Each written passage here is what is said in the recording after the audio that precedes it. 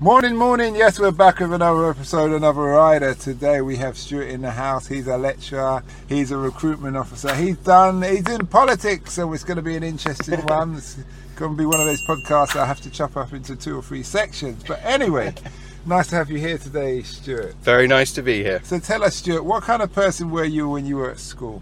I talk too much. I think I probably like the sound of my own voice too much, and I sort of did well at school, enjoyed it, but yeah, probably that was definitely always the criticism. I talk too much.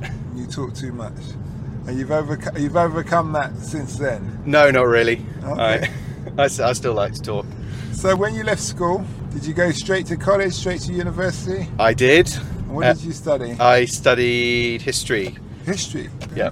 And I did 3, and I ended up doing 8 years of it, so I must have quite enjoyed it. So what is it about history that you love? Oh, I just find it fascinating about how different it is, how different things are to now. You know, how absurd and what people believed in or what people thought back in those days. And you have to sort of understand why they thought the way they did, why they did things the way they did compared to sort of how we think in the modern world. For example?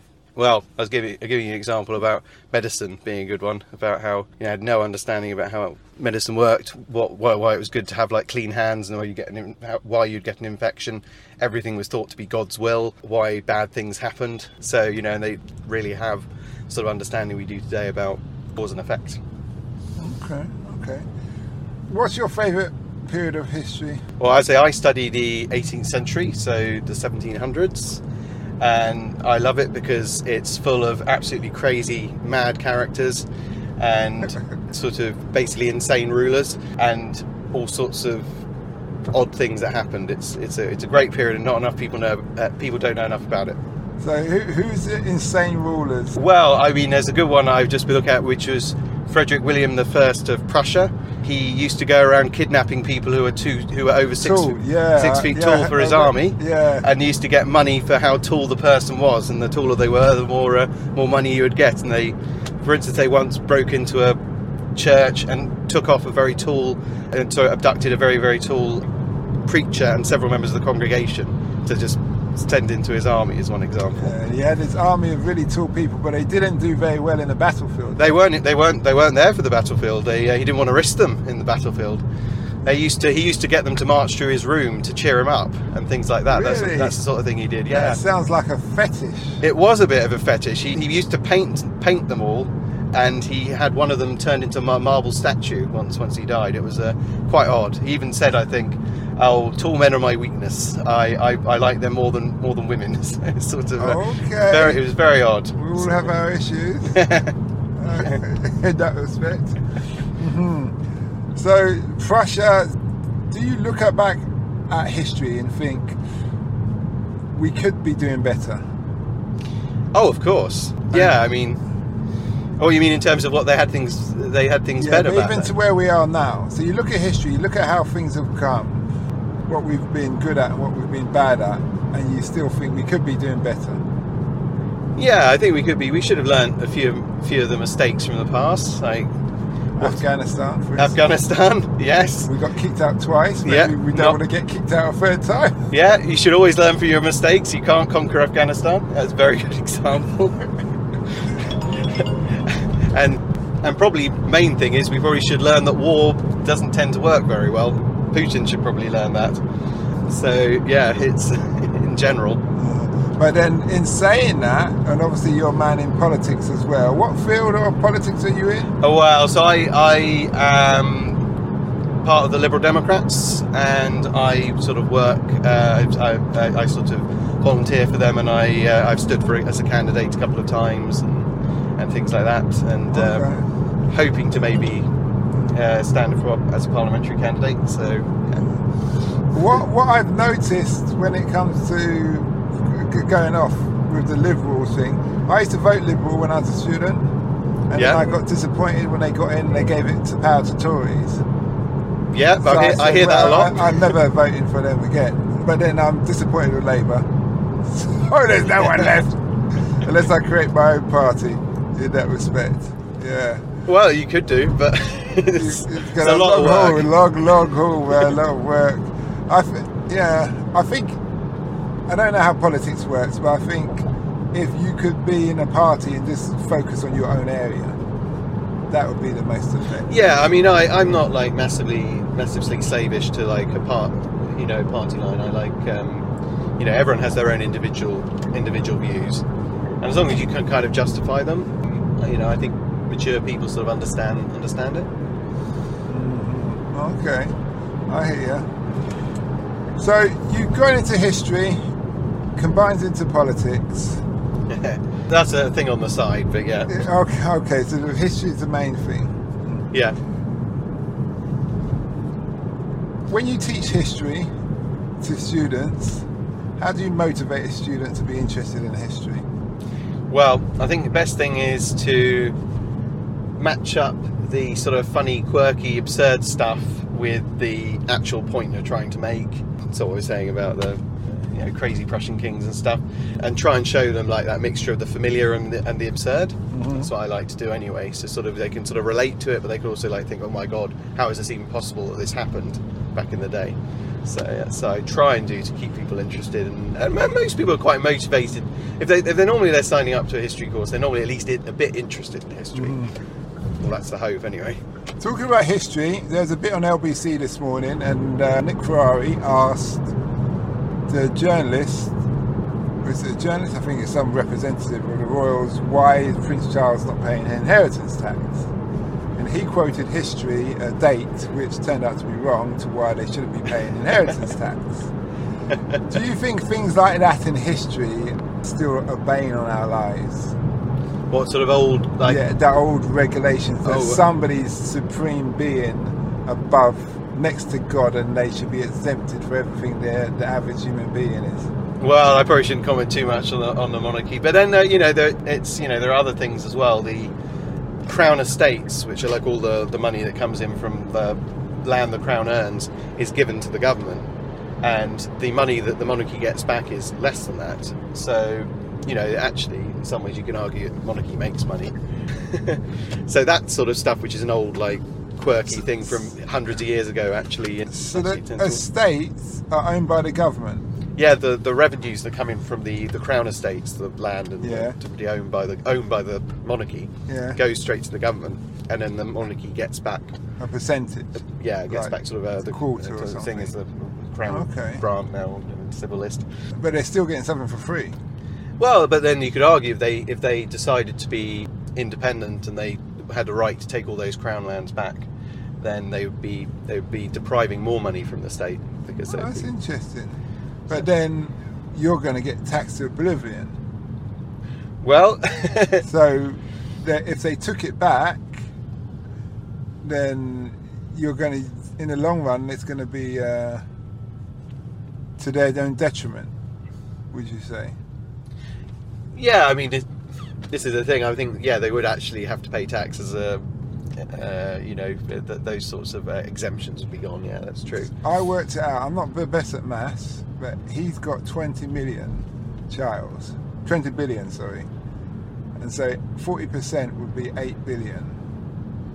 8 billion he hasn't paid to the public. Well, I won't comment on Charles's. Okay, fair enough. On the King's tax. Okay. Situation. You see that? Politicians scared to speak their mind. Okay, well, we'll move on. Well, I mean, I wasn't prepared for an interview, so I know, fair enough. Was it? Oh, but that's the beauty of this, because it's real. Real riders, real stories is our slogan. That's true. Yeah, so we get the real Stuart, we get the real politicians.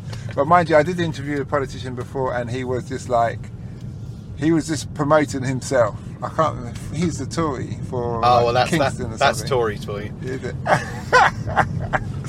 So you're writing a book. I am, or I wrote it recently. And what's that about? So basically, it's about, I think I kind of wrote it in response to what's been happening with Britain in Europe. It's basically looking at the British press in the 18th century and the stereotypes of other countries. So, did we think that all the Spaniards were lazy back then for having siestas, and the Germans had no sense of humour and the Russians were all drunk, and I wanted to see how far back those sort of like stereotypes went and things. And that's interesting. so yeah, and it was then looking at that and the regimes, the rulers, all that sort of stuff, and what people were saying about them back then. So how far did that all go back? Well, it goes back longer than that, but it was in the 18th century that we had a free press. So the licensing act, the censorship lapsed, and then people were able to print whatever they wanted. It was kind of the Wild West. Everyone just printed all manner of stuff without much say-so about how it happened. So, but then I would argue that there are some truths in stereotypes of people and culture. I mean, there's a reason why they're there. Yeah, thank you. That's what I would be saying. Because the Spanish do have siestas and they do go to bed very late. And if you wake up in the morning and then you go back to sleep at 10 and don't wake up until 2, it can be perceived as a bit lazy.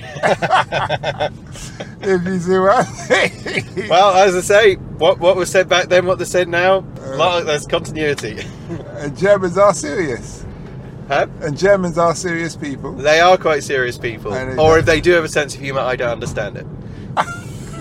Okay, but you found, so what did you learn about writing books that you wish you knew when you started? Very, very, very good question. Pacing, timing, managing your time, I suppose that's a very important part of it. Making sure that everything kind of fits together so that it makes sense. I suppose that's the hope. And the way to keep it interesting and fast paced and not like bore people. So yeah. And how do you do all of that? How did you do pace and organise and timing? Well, basically I sort of wrote a bit like a documentary, so I just kept really the important things in, had a sort of twisty beginning quite often, so you'd like set something up and then hopefully that would like then pay off later. So, and I do like a country per chapter, so it sort of, hopefully it just keeps you interested and engaged throughout. Mm-hmm. Okay. Did you have to go around collecting your evidence? Did you go around filming a lot of people, or? Oh well, it's all a book, so I didn't do any filming or interviews. You didn't do any interviews? Well, no, because everyone was dead who I'd need to talk to. Okay. But I did use the archives a lot. So. And there's no people who wrote similar books to you who you could have researched? Oh yeah, well I read the secondary stuff. Yeah, yeah. But you wanted the hardcore. Ideally wanted to. Yeah, you want to go to the first-hand accounts. First-hand accounts, yeah. Oh, okay, that's good. What's the book called? Or have you got the? Well, it's got a working title. Who knows if it's going to stay that way? What's the working title? The working title is Getting to Know the Neighbours. Oh, that sounds quite friendly. It's quite. That sounds like something Rowan Atkinson could do a live, walking through the streets of Europe, talking to people. Yeah, are you truly lazy? It is a bit like that, yeah. Yeah, you can spin into you can sell it as the. Well, maybe that's the next. Spin into a documentary. Maybe that's the next stage. Series, yeah. Or you know what you do? What's that guy? The comedian guy. He's quite simple. Oh, is that the one Ricky Gervais? Yeah, Ricky Gervais. Carl Pilkington? Yes, Carl Pilkington. I like him. Carl Idiot Abroad, isn't it? Yes. Yeah. So you could do him going round. Yeah. Asking people if they're lazy or not. That'd be good. Asking people about their culture. We think English think you're this. What would you say to that? And he can get away with it. That's the thing. Yeah. Those kind of things. That you could get on the money earner there. Did you remember I told you this? Remember I came up with this idea? Yeah, no, absolutely. I'll give you credit. Yes. Okay. So how long has this book taken you to write, and what motivated you to write? Well, partly it was pandemic, so there was some time on my hands, so I was able to put some effort into it. And yeah, I suppose a lot of it was to do with like what's been happening in politics over the last few years, particularly like Brexit and stuff like that, and like our relationship with Europe. And I kind of just wanted to go back and see how some of those like some of that hostility or some of that sort of like Euroscepticism, how long ago that last, how far back they went, and that sort of thing. That was kind of the motivation behind it, I suppose. Mm-hmm. Okay, that's good. Now you say you're a lecturer in Harvard. Oh no, not Harvard. I was at I do some work for the continuing education department at Oxford. How is it being a lecturer there? Is it when you speak to other friends who teach and things like that? Is it a different kind of clientele? Because obviously barring Cambridge, you're meant to be the best of the best. Well, I would say definitely the best of the best. Okay. It's good. I mean, I tend to teach older people because it's like I basically part of Oxford's kind of like their open university, so a lot of people coming back to education later on, or retired people, 30s and 40s. Yeah, or even retired people who just want to like try a bit of education on the side while they're retired. So I tend to get very motivated, interesting people who've often had like quite experienced lives. I have known that some people have had some rather awkward situations. I think that there was an instance where someone was teaching something about the Gulf War, this is a colleague, and they actually ended up having a general in the Gulf War actually was one of their students or something. So that was a bit awkward, as he was like talking about the battles and stuff that this guy actually fought. So what did the guy say? Excuse me? No. Yeah, it's like correct. He said it was definitely very awkward. I think. So it's one of those lectures he's giving it, but he's just looking at this guy's eyes to see, am I going wrong here? I'm talking about something that this person actually lived. Yeah. Yeah. Okay, that's interesting. What would be your words of wisdom and advice to somebody who wants to be a lecturer and somebody who wants to write their own books? Have a lot of passion, a lot of commitment, and probably don't do it for the money. That goes for lecturing as well. That does go for lecturing as well. I always thought lecturers and teachers, surely they get paid different. Like teachers, like the but to become like a full-time, like tenured lecturer is quite a difficult thing to break into. Oh, is it? Yeah, there's it's a lot of part-time work, short-term contracts. Yeah, it's not the. Is that because it's Oxford, or no? That's just in general. That's just the industry. So people, that it's like a secure job for people, so they don't want to leave. Yeah. Once you get there, once you actually do get there, it is very secure, but it takes quite a while and a lot of sort of stuff to get there. I suppose when you think of it, Stuart, that it's not like teaching in school when you've got loads and loads of work to mark. You've got and like your kind of you're dealing with adults, so they give you their assignments. If they don't get it in, you just F or whatever.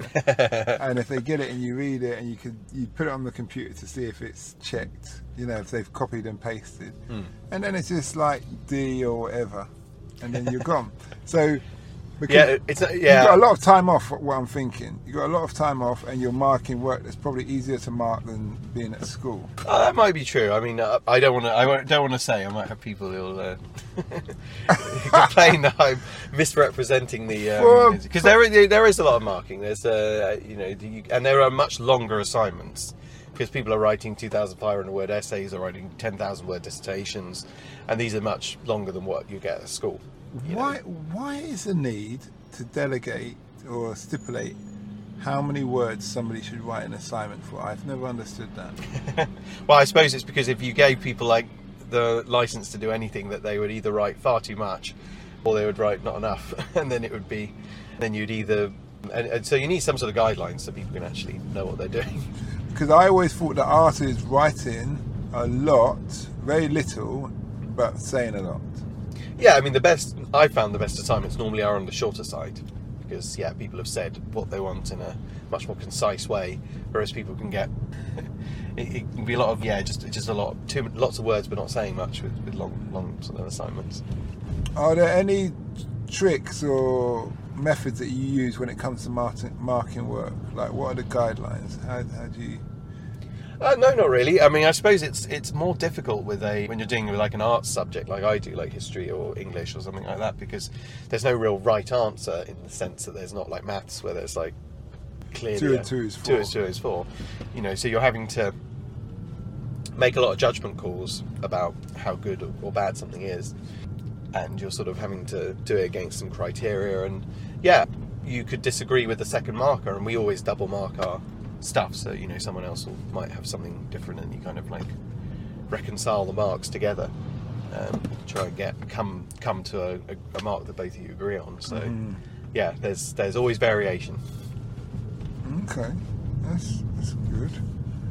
If you could do it all again, would you do it all the same way? And if not, why not? And if so, why? Yeah, I think I would. I definitely, really feel proud of what I've been able to do, achieve. So it's certainly been a nice feeling to do that. But I think I'd do it again. Okay.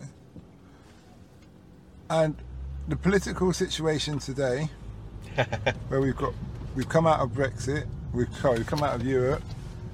Do you see us in the future sneaking our way back into Europe through the back door, and not on paper, but having all the same rights that we used to have? Yeah, I think 100%. I think that it's just that we will have to eventually rejoin the single market, which you can do outside of the European Union, because it's, just the sheer economics of it mean that we will have to do something like that, I think, and may take 10 years, but you can't just put barriers up to trade and just keep them there with your largest market. So I think so. I think that's probably what will happen eventually. That was my thoughts exactly. Yeah. Especially London's I speak of London like it's a country. It's a Remain city. Yeah. Well, you know what? Being a Londoner, born and bred, I care about London. I'm not really interested in the rest of the country. So you are a proper Londoner? Yeah, because we make 70% of the economy. So, true. It's like, really? It doesn't really matter what the others say. Yeah, I'll probably get shut down by a load of Northerners for this. Hey, I'm definitely not going to comment on this. There are lots of lovely places around the country. Yeah, there may be, but their roads and infrastructure is built by our finance in that respect. But on another note, if you could fix anything in politics today, how would you fix it? How would I fix it? Yes. That's a really difficult question. You've got it shouldn't be your politician. Yeah, but it's like, obviously, people say, well, how what cause would you take on? Oh, well, there are a few I'm very interested in. So, obviously, repairing our relationship with Europe is a big one. That would be one I would definitely put quite high up on the list. Fixing the voting system, so we actually have a proportional system where your number of votes actually counts.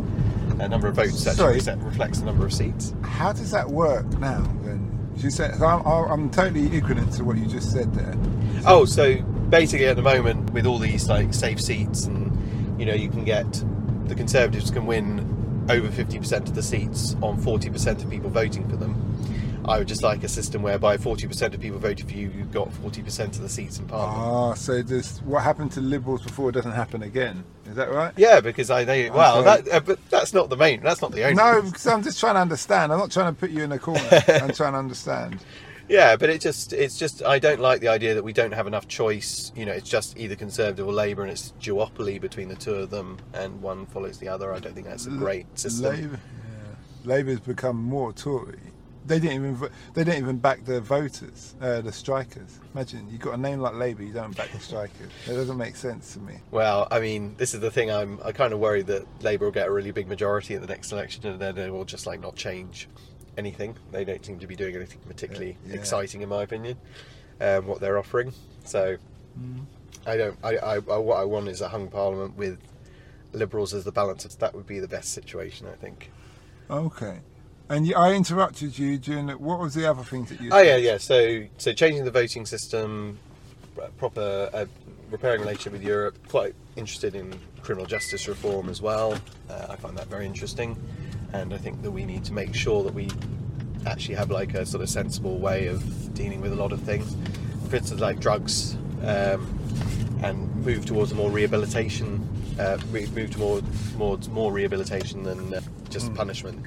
It should be what works rather than just punishing. I like fewer victims, and I think that's the best way of having fewer victims in the long run. Okay. I've got some things I want to tell you. So you're a politician. I'll just take you here and tell you this. Ex-military, I'm a believer in national service. Okay. I spoke to someone, I can't remember what country they're from, but they said the women do national service in... is that Israel? I don't know. Because they definitely do it there. Yeah, but they said the women do national service in their NHS. Men do national service in the military. Now, obviously, for PC reasons, you couldn't just shovel the women in one thing and not give them the opportunity to get shot. But I think there's a correlation between the knife crime age and the infantryman's age, and it's exactly the same. You've got 15 3/4, you can join the military, and you're usually in the infantry, depending on the regiment you're in, up until the age of 25, and then they kind of leave. And it's that same age that we have problems with knife crime. So if you drop them in the military, they can get education free, they all become super fit, they learn to work in the scene, different kind of people, all that thing. And the NHS is a good option for those who are weak and scared to go to the military, because you could be a postman in the military, you go work at NHS, and then all those little jobs where nurses are pushing a patient from one place to another, you do. Yeah, I mean, do you think that's a good idea? There's already a national citizen service, but the thing is, it's voluntary. But I think your thing is you want to obviously push. You've got to say, this is what you're doing. Everybody needs to get on board. Yeah, I mean, the thing is, I don't like the idea of forcing someone to do something. I don't think that's very liberal. And also, national service, we only ever had national service briefly in the sort of 40s and 50s. Okay. We have a history in this country of not having national service. We're always very proud of the fact that we didn't. Mm-hmm. That's why in the First World War we basically waited quite a long time before we actually had conscription, because it was against British liberty to force people into national service. Mm-hmm. So I suppose on like those instincts, I'm sort of would not be happy about forcing someone. But then we could do it in the sense of it's a national service, because we all get forced into things whether we like it or not. You're forced into making payments with methods that you'd rather use in cash. You get paid monthly things. There's lots of things you get forced in life, but what you could do, and I do like what you're saying, is saying, okay, if we're going to war with another country, then those people who are in national service don't have a choice not to go, because you're just doing national service for the nation, not. Do you see what I mean? I mean, in times of war, it's different, I suppose. That's it's a national emergency. Therefore, you need to get people to. Most people would accept conscription if it was like, if you're actually You'll be fighting.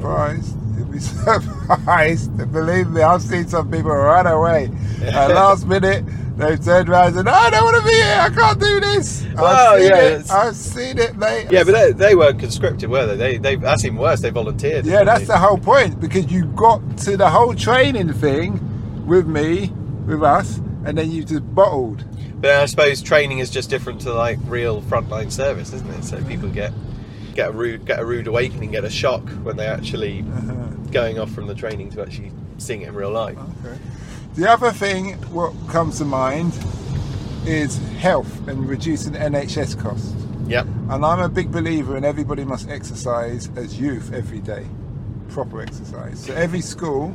You laugh. No, it's just because you said about me panting earlier when I was running. So what I would say is every school must have like an athletics ground, including a swimming pool. And every day all the school children do some fitness. And the poor school children, you also offer breakfasts for them in the morning, because then you can get away with, what's that? Child benefit. You don't need to worry about child benefit, because they're getting fed for lunch, they're getting fed for breakfast, and and they get free school uniform for the poor kids. So I come from children's home, so that's why I say cater for them, because then it eases problem NHS, social workers, and NSPCC. Do you see what I mean? Yeah. And by the 16 years time, the first set of kids that come out of schools, all schools, be very fit, very healthy. Barring we'll be winning the Olympics, but also it reduces the cost of NHS, because when I speak to these doctors and nurses and people in A&E, I say, how many times do you see somebody who's come through A&E and it's not an accident like a road traffic accident or something, and they've just got a general health problem, and they have a six-pack and pecs, and they go, never. I said, exactly. Because people aren't looking after themselves. So the people who are causing the problems are people not looking after themselves. What do you think of that?